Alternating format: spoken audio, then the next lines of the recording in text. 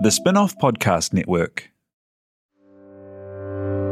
When the Facts Change is brought to you by the Spin-off Podcast Network in partnership with Kiwibank, the bank for Kiwi looking to get ahead in business and in life. A bank that delivers expertise in banking know-how, smart advice for business owners wanting to invest, grow their business or diversify. A bank that adapts with technology through the lens of its people and customers. It is a bank with heart that is driven by its purpose. Kiwi, making Kiwi better off. I don't know about you, but I'm from that generation of parents who absolutely love the Wiggles. Maybe you're from the generation of kids who loves the Wiggles. I don't know. But hot potato, remember? Hot potato, hot potato. You won't hear any more from me, but you know the song, Hot Potato, Hot Potato. It's a great game, and it really is evocative of this issue of it's fun to hold on to, but I better pass it on to someone else before the music stops. And it's a great way to explain a particular problem we are going to have with climate change. Who is going to be holding potato? In fact, it's more like a grenade when the music stops. And when the music stops is not going to be exactly the thing we think it is with climate change. We have this idea in our heads that one day there'll be a really big storm and suddenly we'll realize that all of these houses on floodplains and on foreshores are no longer very valuable. But that's not the moment when the music stops and the grenade goes off. This week on When the Facts Change, I want to talk about this game of climate change hot potato, how it will work in New Zealand, and how the government and others are starting to build a crescendo of music, legislative, regulatory, political music, which at some points will stop and create all sorts of carnage. Also, create an opportunity for people. Because just imagine you won lotto. We all do this occasionally. And we've bought this most amazing seaside batch. It looks out to the island. It has amazing sunsets. You can hear the waves lapping. You can hear the seabirds. It's the dream. It's close enough to the beach so you can just run down and have a swim, but not quite so close that you're obviously not going to get overwhelmed by climate change in the next couple of years. And you think you have plenty of time. Everything seemed to work. When you bought it, after your lotto wins, you maybe even took out a mortgage. You got an insurance contract. No one said, hey, this is a seaside batch that is going to be vulnerable to climate change. In fact, we've seen very few rejections, if you like, of people building houses on beaches, on floodplains. In fact, some councils are still putting retirement villages and various new developments in places where the scientists say they're in real danger as sea levels rise. So this moment when the grenade goes off seems a long, long way away, and it seems like it'll be driven by the planet. But no, it's actually going to be a grenade that goes off in your letterbox.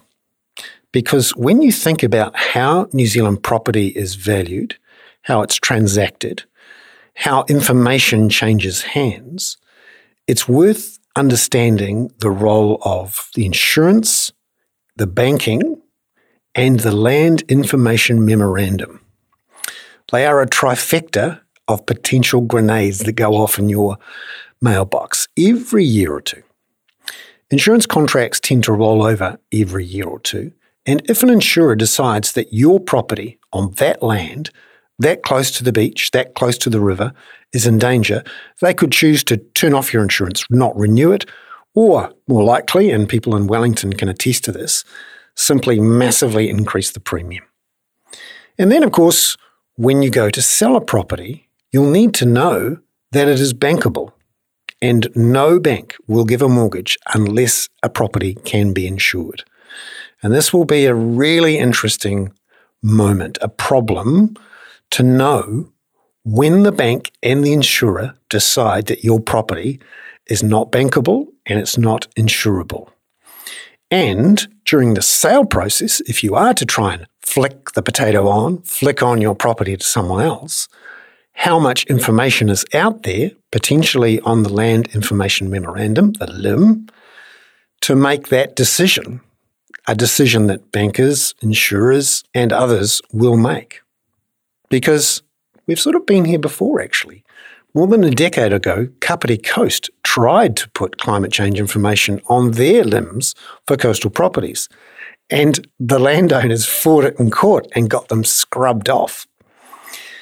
This week on When the Facts Change, I'm going to talk to James Shaw, the Climate Change Minister, about the climate adaptation plan the government's working on, which will go into legislative form over the next year or so, and will create a lot of the music in this game of pass the parcel. For example, the data sets and the modelling which will show which properties are bankable and insurable and when.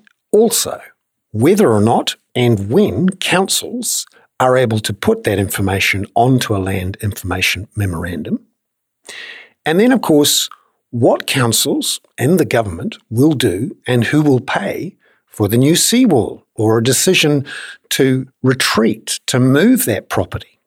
Who's going to pay when the value of the property that you've just pumped your money into and are relying on maybe for your retirement, who is going to compensate you?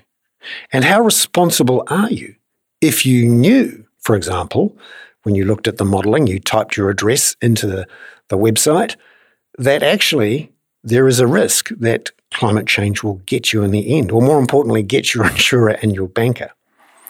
These little moments, when the music stops, will be crucial for anyone anywhere close to a seaside, a floodplain, and of course in lots of different ways that climate change will affect how our land works.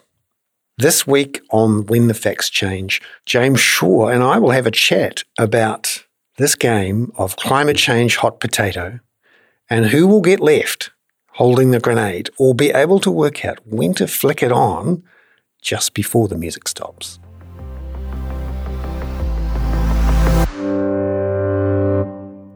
Well, welcome, James Shaw, to When the Facts Change. You've announced a climate adaptation plan. Can you give us the quick history on why we need one and generally what's it about? Well, a lot of people are experiencing an increase in flooding or in some areas of the country fires, droughts, and in the severity of all of those events. So, there are some effects of climate change that are already locked in, even with the amount of global warming that has already occurred. That's going to continue. And even if we stop putting all the pollution into the atmosphere immediately, the fact is that what's up there right now will continue to warm the atmosphere and continue to change the weather.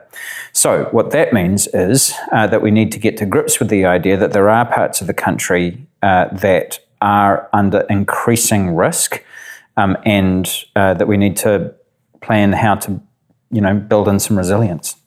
So let's take the example of Westport, where I think they've had 2 really bad floods in 2 years.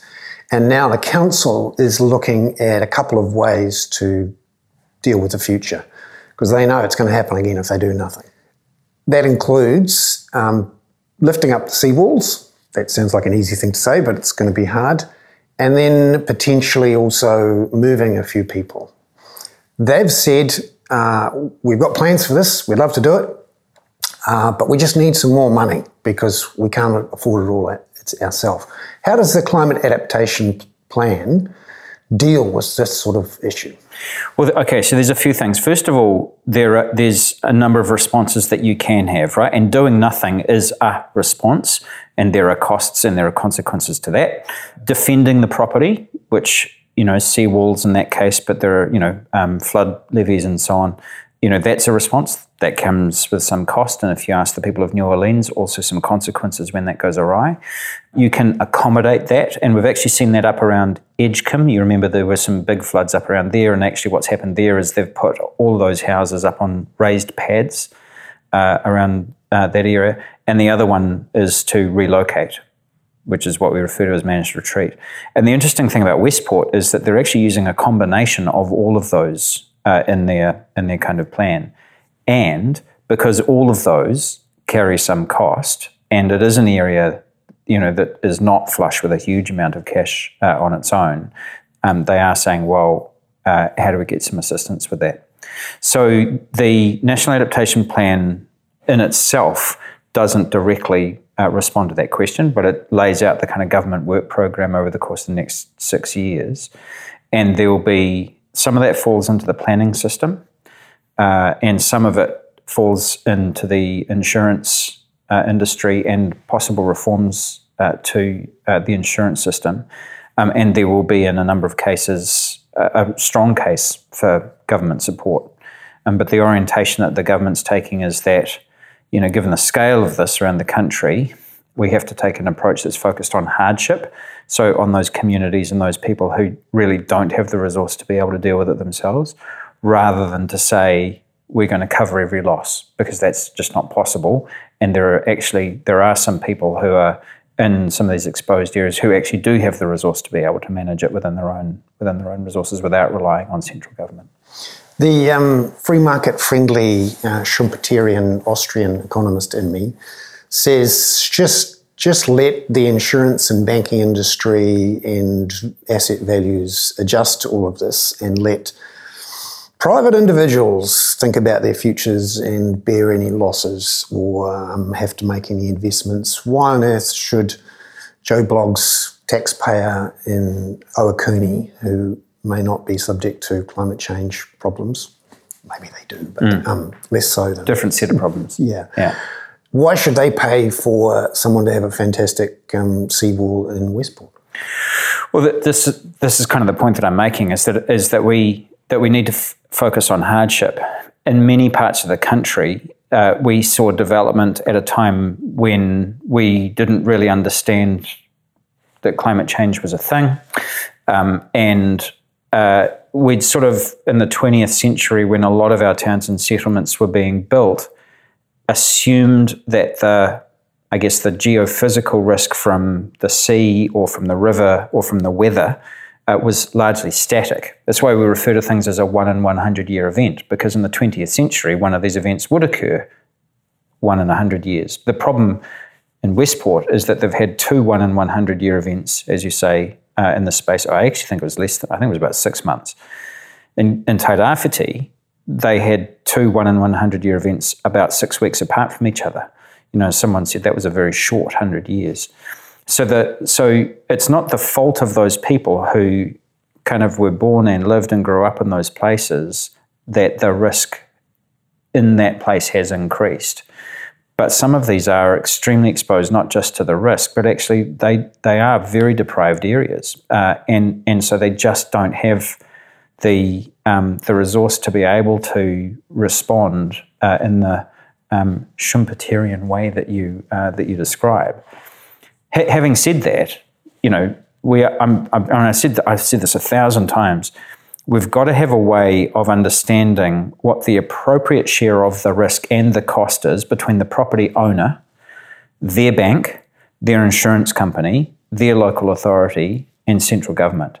And you have to kind of work all of that out in a way that doesn't create yet more moral hazard, because we've had other examples around the world and here in New Zealand where central governments come in and said, okay, well, we'll underwrite the insurance or we'll build seawalls or whatever have you. And of course, that just encourages people to continue to develop areas that are frankly inappropriate. Because there's a whole area of moral hazard here around plausible deniability, information asymmetry, where I know that this is a risky place, but the bank and the insurer don't know, or maybe the insurer and the bank know, but I don't know. And the real estate agent makes a point of knowing absolutely nothing. Yes, the real estate agent doesn't want to know. Yeah. So, and you make the point rightly that there'll be some communities who are really tough and cannot afford to make these changes or investments. But then there are other communities, the seaside property communities, who still seem to be buying houses, getting loans, getting insurance on all of these properties, going, well, as long as I can buy it now and flick it on before someone else works it out, I'm sweet. And if there is a moment where they're telling us I can't live here anymore or we need a big seawall, I'll just use my connections with the council and the government to make sure someone else pays the money for the big seawall or to buy me out at the CV before prices start falling. Yeah, well, there's a lot in there, Bernard. So the first one is, in the National Adaptation Plan, we've said that we're going to become more directive about future development. In 2017, we issued sea level guidance for councils, and it was almost one of the first things that I did in my portfolio. The work had been prepared, but the previous government hadn't released it during an election year, strangely enough. And so we released that. The evidence shows that there are places around the country where actually, in spite of that guidance, councils have continued to authorise development. So anywhere in particular? From the top of my head, I can't remember the exact things, but I've seen papers that have kind of outlined that that's occurred. But that's one of the reasons why we're going to get more directive about it, to say, no, actually, this is not guidance. This is going to become part of the national planning framework and so on. But that does then raise questions around future liability, because if councils had their guidance and then they chose not to follow it, well, I don't see why central government should pick up the ticket for that. Then you've got the question around the information that's on your land information memorandum, which there's been some very patchy fits and starts at trying to get that resolved in this country. So we've said, actually, no, that information will start to appear and there'll be a consistent standard for that around the country. Just a quick bit of climate data history for people who may not have known. I think it was almost 10 years ago, Kapiti Coast District Council came out and said everyone should put the sea level change stuff on their limbs, and all hell broke loose. That ended up in the High Court, and the High Court said the council couldn't do it this particular way. Yeah. And the property owners celebrated, and there is no information on the limbs from memory. That's right. So how and would many of those properties have since been on-sold. Yeah. And there's some real estate agents saying no, nothing. Anyway, so how would the Climate Adaptation Plan make sure that didn't happen again, and it didn't actually go back to the High Court to get relitigated? Well, one of the things that we can do is we can indemnify councils from making that decision, right? So where a council says we are going to put that information on LIMS, or we're going to require that information to be put on LIMS, that they cannot be sued for that decision, right? I think that's really important. And actually, the late great departed Dave Cole, Mayor of Dunedin, that was one of the single most important things on his list when he was both Mayor of Dunedin and head of local government New Zealand, was saying that if you can just backstop the councils to do the right thing, then you'll actually see a lot of this information becoming a lot more transparent. The other thing that we're doing later this year and throughout the next year will be making the kind of data and information that people need much more publicly available. So that's been quite constrained, the way that it's been managed out of NIWA, kind of doing it council by council, client by client. We're actually going to basically set up a public information portal and just have the whole lot, all that information. Is it all going to be free, so that some bright spark with an app can allow you to put the address in and find out whether or not it's still going to be there in 100 years' time? Yeah, well, yes, and actually there are some versions of that already occurring, right? So you saw the NZ Sea Rise project that came out coincidentally about the same time we were consulting on the National Adaptation Plan. That took that data set and then it just layered another data set, which was subsidence data, and put the two together and gave us a map essentially of what's going on in different parts of the coastline around New Zealand. And we know that the insurance companies have got this data already, and the banks have got this data already.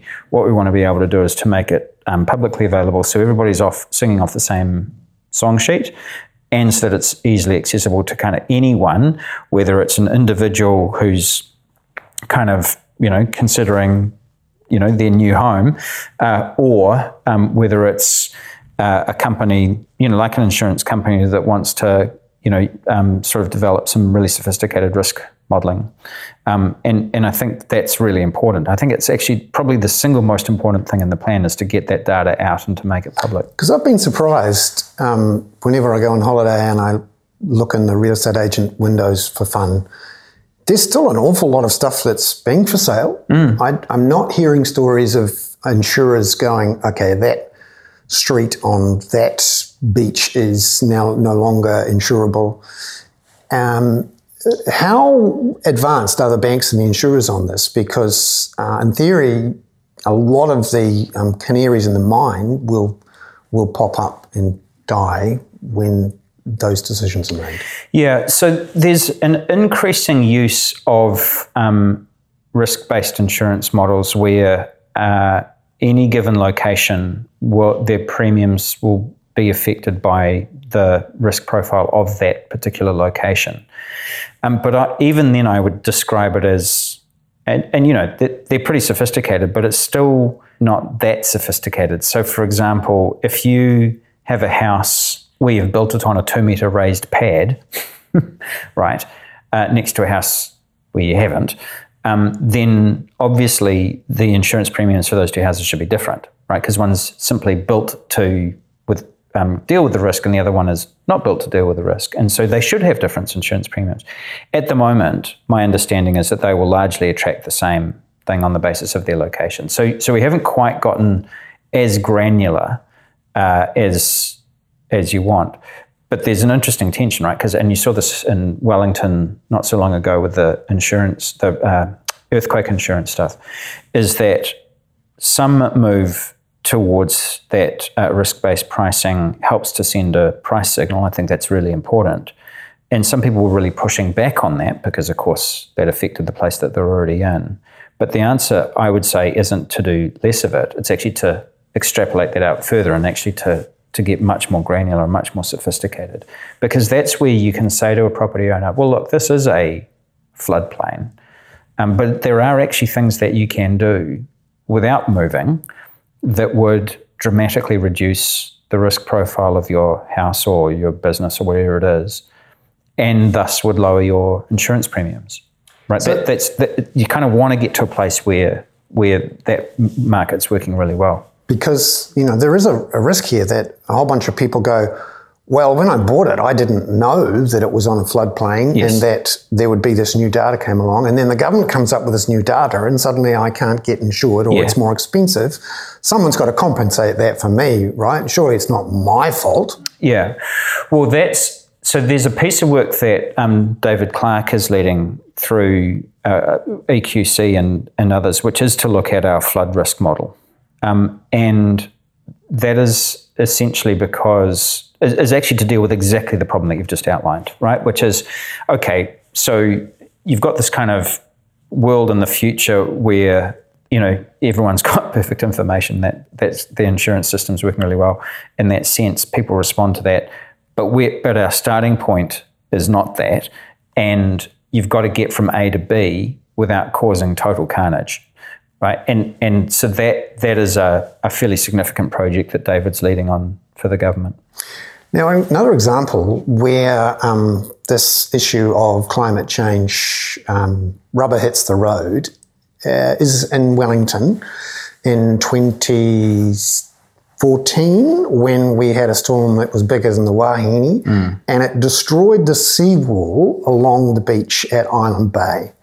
And Dofero Bay, and a few other locations around that coast. No. It was a hairy drive around the coast for a few months. In fact, more than a few months, because when particularly the Island Bay council decision to whether or not to rebuild the wall or have a think about what you do, because in theory you could get rid of the wall and allow some natural sandhills and things to deal with these sorts of things. There was immediately a huge political controversy because, you know, this was a beautiful sea wall. It was supporting all the asset values of those people who paid high prices for their seaside properties. And there was no way that we should have a no sea wall for, you know, however long it took to make a decision. And so eventually the council caved under pressure. How do you make sure that those sorts of, you know, what I call lizard brain political instincts don't overwhelm the sort of long-term planning system. Well, because it's long-term planning, and what you had in Island Bay was short-term planning. You know, you had to have an immediate response because the wall had already washed away. And so what we want to, and that's going to keep going on, right? I mean, you've got Te Rāwhiti and other places around, Timaru recently, underwater again. So the government and local government are always in the position of having to respond to an immediate emergency, right? What we're trying to do with the National Adaptation Plan is try to get ahead of some of this stuff, which is to say, well, if the probability is that coastline is going to become repeatedly inundated over X period of time, then wouldn't it make more sense to try and get ahead of an emergency response and actually integrate it into our planning system so that we do develop a response in a more considered fashion? Because I know the council, you're right, the Wellington City Council did look at allowing some of that to return to sand dunes, and that's a very cost-effective method of coastal mitigation.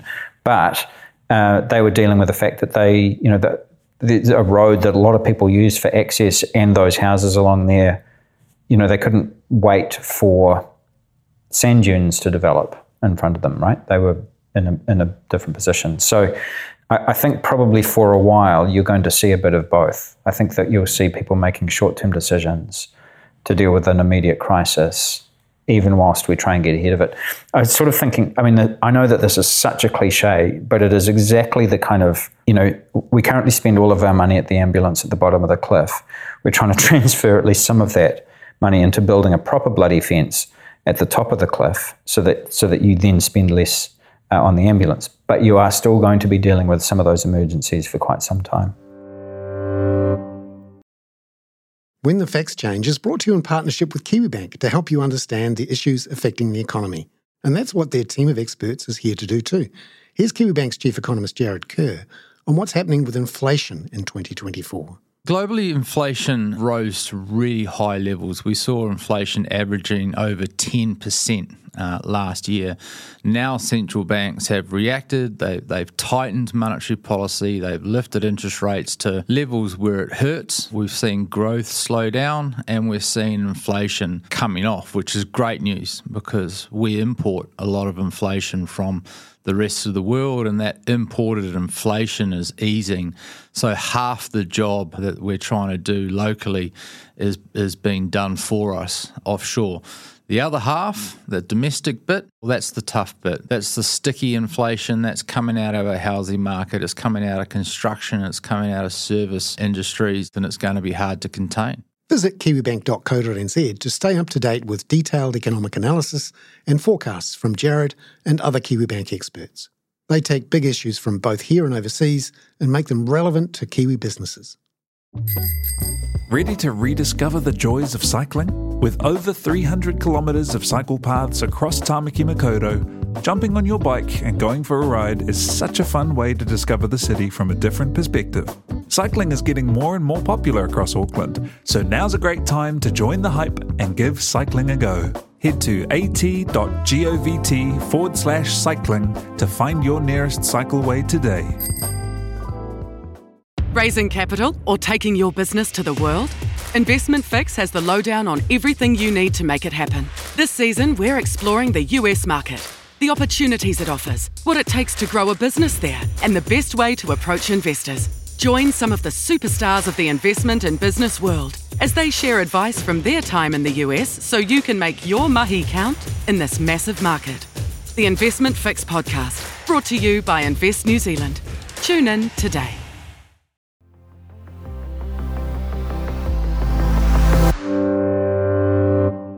One way to do the planning and to get ahead of the curve a bit is to invest in some infrastructure or do things ahead of time. Mm-hmm. And often that requires someone's balance sheet. So, the local government might have to borrow some money to build a seawall. The local government might have to put some sort of extra levy in to pay for a seawall. The central government might have to borrow some money to pay to strengthen a motorway or shift a bunch of people or whatever. But essentially, it requires someone to use their balance sheets and also to use their revenue tools to deal with the issue. Right now, we seem to have a political consensus, and I won't sort of dive into the debate on this because that's another half an hour podcast, in which both of the major parties seem to have this view that you can't change the tax system that much. That would mean revenues as a share of GDP rise above 30% or so. And secondly, that you can't really use the central government's balance sheet to have net public debt, much more than 30% of GDP over the long term. Can we actually adapt to climate change, let alone deal with all the other things around housing and child poverty and all of those things? But let's look at adapt to climate change, or even invest in the infrastructure to reduce our emissions. Can we do that with those 30-30 fiscal guide rails in place, which effectively flow down to local government as well? Yeah, personally, I think that anybody who thinks that you can is living in a fantasy world. I just don't think it's possible. And when you factor in local government, I know that there'll be criticism saying, 30% of GDP for government is, kind of a reasonable number if you compare it to the OECD. But if you look at local government's share of GDP, it's about 11%, which is one of the bottom in the OECD. So when you add central government and local government together, we are well below average in terms of what we spend, and yet we're expecting the same kind of results as that if we were above average or better. And not only that, but for the last 30 or 40 years, we have dramatically underspent on all forms of infrastructure, whether it's three waters or transport or, you name it, energy and so on. And so we're having to do an entire generation of catch-up, as well as essentially build a next generation on top of that. So you're kind of having to do the equivalent of 2 generations worth of build all at once. And that suggests that you're going to have to go find the money from somewhere. And at the moment, I get quite frustrated about this because I just don't think that as a country we've really kind of grasped that nettle. I think that this government is kind of getting there, right? Sort of moving in that direction. And I think that, and partially this is a result of COVID, where we suddenly realised that if you wanted to solve a big problem, you had to spend quite big money, and actually kind of people were okay with that, because it kept a lot of people alive for a long period of time. We've just had the finance minister commit to another X years at 30% or below, aside from financial crises or pandemics or earthquakes, but always with the North Star of fiscal thinking, get down to 30%. And just in the last week or two has come back at the opposition, who accuse him of being an addict to spending, saying, well, don't worry, guys, look at the Treasury's forecast showing that we're going to get back to 30%, which is, where we're going to get to. Why aren't we having this debate? Why are National Labour, why do they think that we can achieve all these things with the magical thinking of doing it outside or you'd need to talk to them, Bernard. Yeah, but you signed up to that 2017 agreement, which I missed at the time as an important thing. But that said, we'll keep it at around 30, and at that point the net debt was 20, which pretty much the same as the 30 now. You signed up to that then. How do we make sure that, times have changed, we've understood things a bit better? Times have changed dramatically. Have changed dramatically. And I don't think we had appreciated the scale of underinvestment in infrastructure at that time around the country. And when you look at, this, like the Three Waters piece, right?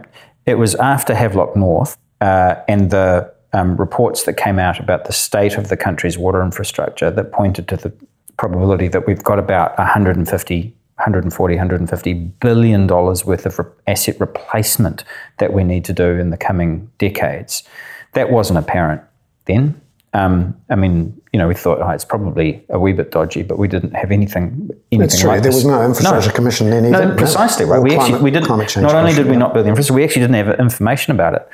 You could double or triple the amount of money that we spend on transport in this country, and it wouldn't even touch the sides in terms of scale of what we need to do there, given population growth, not just over the past couple of decades, but projected population growth over coming decades. Housing, obviously, that's kind of been a frontline story for forever. So I think all of those chickens came home to roost at about the same time, and then COVID hit, right? And so I think the view of the kind of long-term fiscal outlook for this country needs to be on a fundamentally different premise than it was only 5 years ago. It's just a different operating environment that we're in.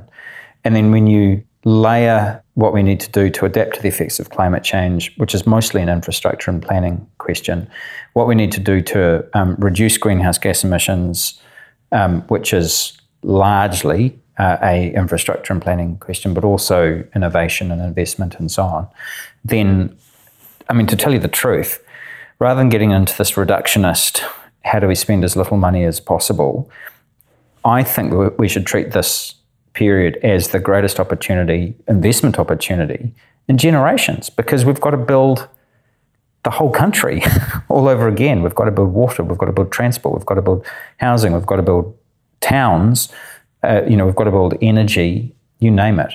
And infrastructure should always count on the asset side of the balance sheet. And so you can spend the cash, but you get an asset out of that, and you get a return on that asset. So one of the really interesting things I thought in the report was this idea that the Treasury should start to build climate adaptation into their fiscal planning models. Yes. Because if you were a very clever actuary, you can turn everything into an actuarial issue. Yeah. i.e. you can work out what your long-term costs and benefits will be, particularly when you're starting to look at carbon credit liabilities. Yep. And then, these 1 in 100 year storms happening every 6 months for the next 100 years, what does that do to the costs of running government and everything else? Yeah. You could quite easily, if you were doing things properly at the Treasury, come up with an argument to say that for the Crown's balance sheet, you must spend this money on this infrastructure, and with a proper discount rate, it makes sense to do this. How much work has to be done inside Treasury to make sure that the advice coming back to the politicians and the public is much clearer about, it actually makes financial sense to do this? Heaps, bro. Heaps, bro. Well, so to be a little bit more sophisticated than that, two things. First of all, the National Adaptation Plan that we published the other day commits Treasury to doing that economic and fiscal climate analysis next year. So they've started to do that work in the last long-term fiscal update, fiscal forecast, which is great, but they've been tasked with doing a specific piece of work around fiscal and economic modelling for climate next year, which I think will shape some of their thinking. So Treasury are doing some of that work. Just if you can, take your climate change minister hat off and put your Green Party, I was going to say co-leader hat on, but member of Parliament hat on. What do you think should be the proposal to deal with this, particularly around this 30-30 rule, which both parties seem committed to at the moment? Well, I think that I think I've always said that government should be sized according to the problem, right? Rather than a sort of a fairly arbitrary number. Now, I buy, the idea that you sort of want to carry a level of debt in the background that allows you to scale up that debt when you have a crisis, and we do have crises on a reasonably regular basis, so you need the ability to kind of manage up and down off the back of that. But I think looking at long-term infrastructure financing. We've done very little of that in this country. We are, Treasury, going to be releasing the first set of green bonds at some point, which will play into the adaptation space. So I think you're sort of starting to see some of that thinking come in, but I think we just need to be much more sophisticated about that. Because we do need to have a conversation around tax, because I just think it's, we cannot have all the nice things that we want if we're not prepared to pay for them. It's hard though, with all those lizard brain voters and politicians out there who understand that the moment you propose a new tax and you lift that 30 number to 31 or 32, and you do it with could be anything, could be a wealth tax, could be a new income tax, could be some new pollution tax. Everyone goes, no. I'm just trying to get my head around the political economy of it, because right now, even after these crises of the last 3 or 4 years, the two sides are in fact locked in. If anything, they're cementing in the 30-30 stuff. Yeah, look, I agree. And, I guess we have an opportunity to debate that every 3 years in an election campaign, although that's often the least sophisticated debate that you ever get around those. Oh, I'd host a national television show talking about 30-30. I think we should. I'd be there. The other thing is, you've got to remember that there's kind of no one way to do it, right? I mean, if you look at the proposed unemployment insurance program, I know that there's people who are going, it's a jobs tax and so on and so forth, but that is essentially a proposal to raise revenue for a very targeted purpose, right? Which is to support people through a period of churn in employment, which I have to say, given what's coming, you're going to see more of. So that's a cost that's been borne somewhere in the system already that has been made transparent through the use of a levy and a mandatory insurance scheme. Right? So I guess what I'm saying is that if I was just to say, we should stick tax rates up by 10%, that's as arbitrary as saying that we should keep, our debt to GDP ratio at 30%.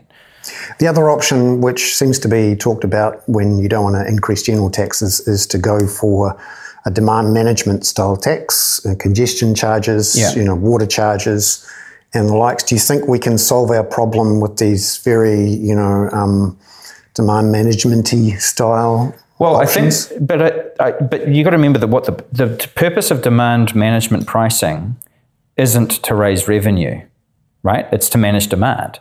And so I think we should be using more of those tools where it's appropriate if you're trying to manage demand, right? So I'm a supporter of congestion charging because it helps you manage congestion. If it raises revenue at the same time, then you should do what the City of London did and plough all of that back into measures to reduce congestion, i.e. increase public transport, get more people around faster, right? So and voters seem to like these hypothecated funds for some reason. They do. Well, again, you're talking about the lizard brain. People like the idea of okay, if you're going to take some of my money, I want to be able to see transparency that it goes to the thing that you're raising the money for. When we consulted on the Zero Carbon Act way back in 2018, we said, what should we do with revenues raised from the emissions trading scheme? Because we're putting in a cap and we were going to start raising revenue for it, which we'd never had before because we were never auctioning units before. And 98% of submitters said we want to see that go into reducing emissions because that's what it's, if you're going to price emissions, then it should go to reducing emissions. So we have. That's where the Climate Emergency Response Fund came from. So I completely understand it. Treasury loathes it, and I know why. But I think, if you're talking about political economy, I'm not afraid of that kind of tool at all. Before we go off into a fun chat about fiscal strategy, we've blown our time. James Tune in for another exciting installment. There's a TV special. James Shaw, thank you very much for being on When the Facts Change. When the Facts Change was brought to you by the Spin-Off Podcast Network, together with KiwiBank. Visit kiwibank.co.nz to find out how KiwiBank are making Kiwi better off.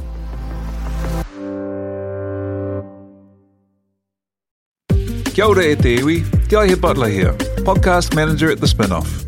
If you enjoy listening to our podcasts, consider supporting our mahi by signing up to become a Spin-Off member at thespinoff.co.nz/donate. The Spin-off Podcast Network.